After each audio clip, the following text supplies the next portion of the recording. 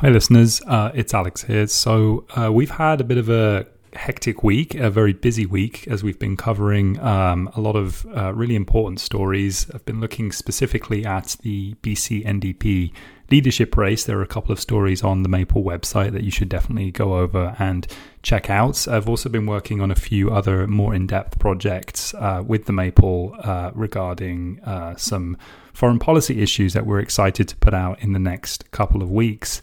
So unfortunately, we didn't get a guest again for this week, but what I am going to read is a piece authored by Jeremy Appel that we just published on Thursday about Canadian arms sales to Saudi Arabia. Once again, just a reminder to all of our listeners to North Untapped that you can support this kind of work that I'm going to read today by going over to readthemaple.com and clicking subscribe to read all of this kind of in-depth content that we're putting out every single day and supporting our independent non-profit journalism.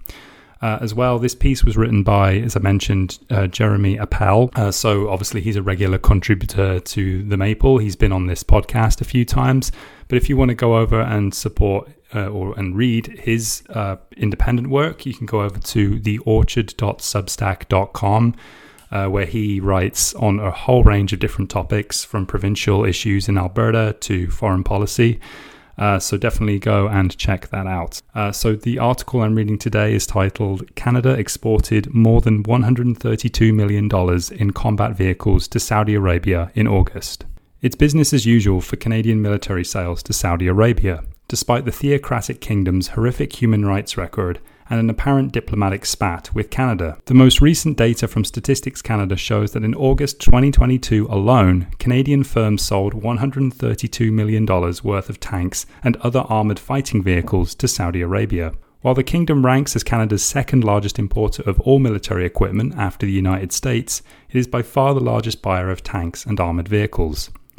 As researcher and York University doctoral student Anthony Fenton observed, Canada has supplied $5.9 billion worth of armoured vehicles to Saudi Arabia since August 2018, when the kingdom announced it would suspend, quote, all new business and financial transactions with Canada.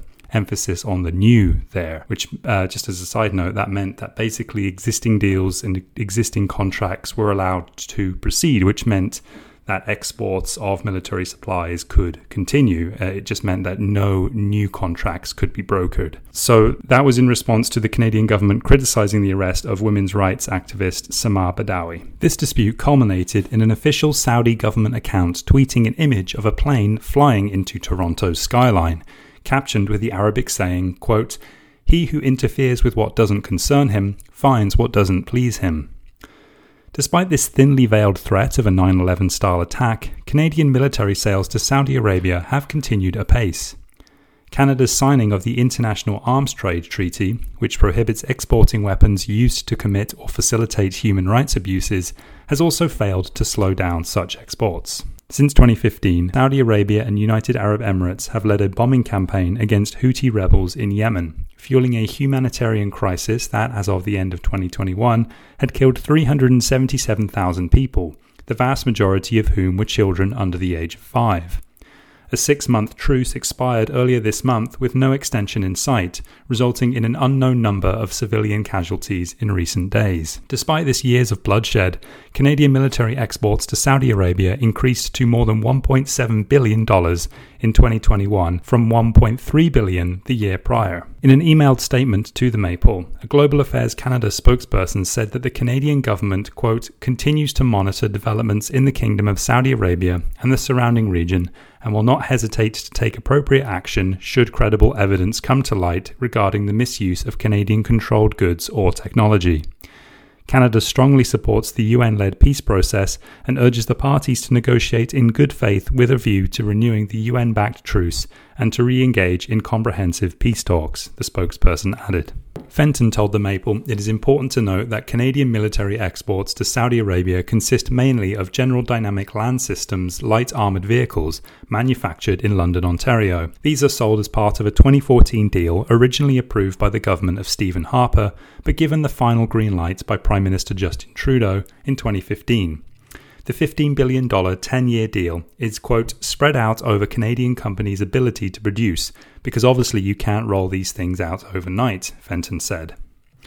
The kingdom's brutal murder of Saudi journalist Jamal Khashoggi, which occurred 2 months after the Saudi-Canadian diplomatic spat, spurred the Trudeau government to review its arms exports to Saudi Arabia. In 2019, the Global Affairs Canada review found, quote, no credible evidence linking Canadian exports of military equipment or other controlled items to any human rights or humanitarian law violations committed by the Saudi government. However, a month before the publication of that report, Houthi rebels released images appearing to show at least 5 Canadian-made LAVs that they had damaged or destroyed. Fenton said these were older model LAVs than the ones sold through the 2014 agreement, which are still being shipped to Saudi Arabia. However, quote, an undisclosed portion of that agreement included the repair and upgrade of the older models. The GAC report, which Fenton emphasized was essentially a whitewash, found $2 billion in potential transactions between Saudi Arabia and 20 companies were frozen as a result of formal relations being cut off. We don't know what products or services the $2 billion covered, however. Behind the diplomatic feud, the Canadian and Saudi economies remain intertwined. Cirque du Soleil's OVO Riyadh show opened on October 12th and is scheduled to run until December 3rd. The 2022 World Defence Show, hosted in March by Saudi Arabia, had 8 Canadian exhibitors, including GDLS. Kristen Chianfarani, the CEO of Canada's defence lobby, the Canadian Association of Defence and Security Industries, spoke on a panel titled, quote, Advancing Gender Equality in Defence, on the show's third day. Recent talks of the US re-evaluating its ties with Saudi Arabia due to the kingdom's spearheading OPEC Plus plans to cut oil production after the US requested it increase production is similarly superficial, Fenton suspects, given how intertwined the Saudi economy is with that of the US. Rohinton Medora, a distinguished fellow at the Centre for International Governance Innovation in Waterloo, Ontario, told the Maple that Saudi Arabia is interested in Canadian military hardware since this country's military specifications are so close to those of the US, which is the kingdom's main military supplier.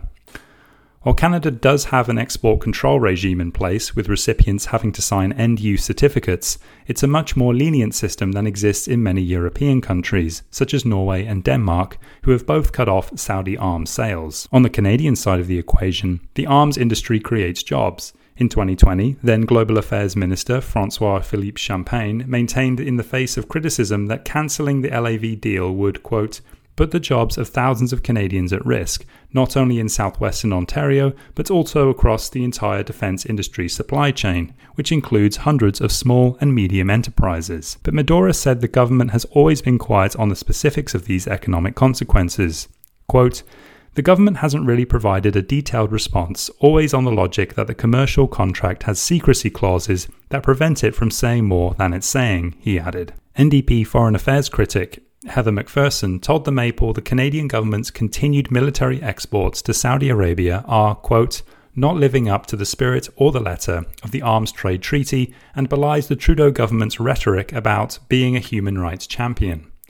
The Saudi-UAE coalition's attacks in Yemen continue to, quote, operate with political and military support of states including the United States, the United Kingdom and Canada, she added. A United Nations panel has twice criticised Canada, alongside the UK, US, France and Iran, for fueling the war in Yemen with their military sales to parties of the conflict, quote, with little regard for the immense suffering caused to the people of Yemen.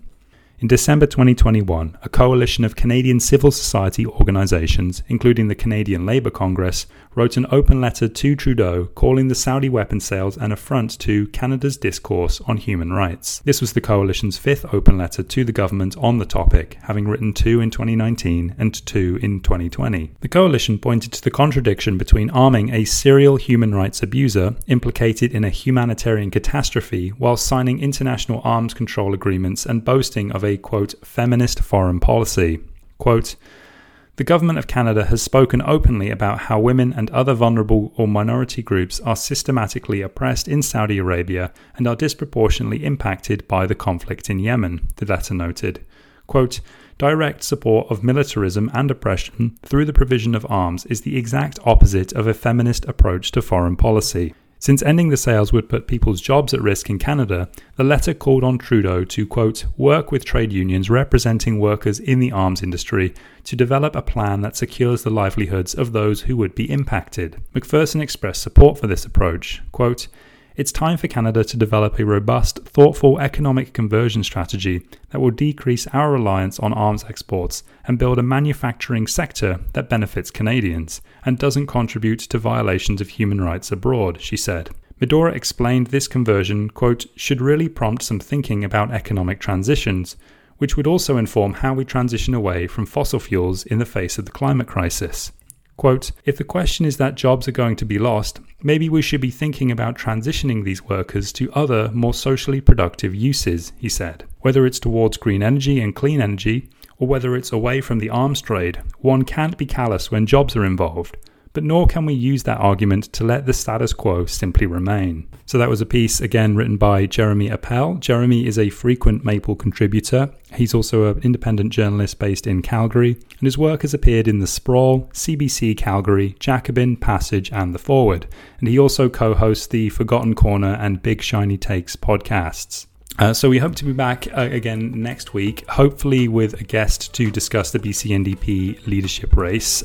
So yeah, thanks for listening, and by all means head over to readthemaple.com and read this article that I just read for yourself and all of our other content. Thanks for listening.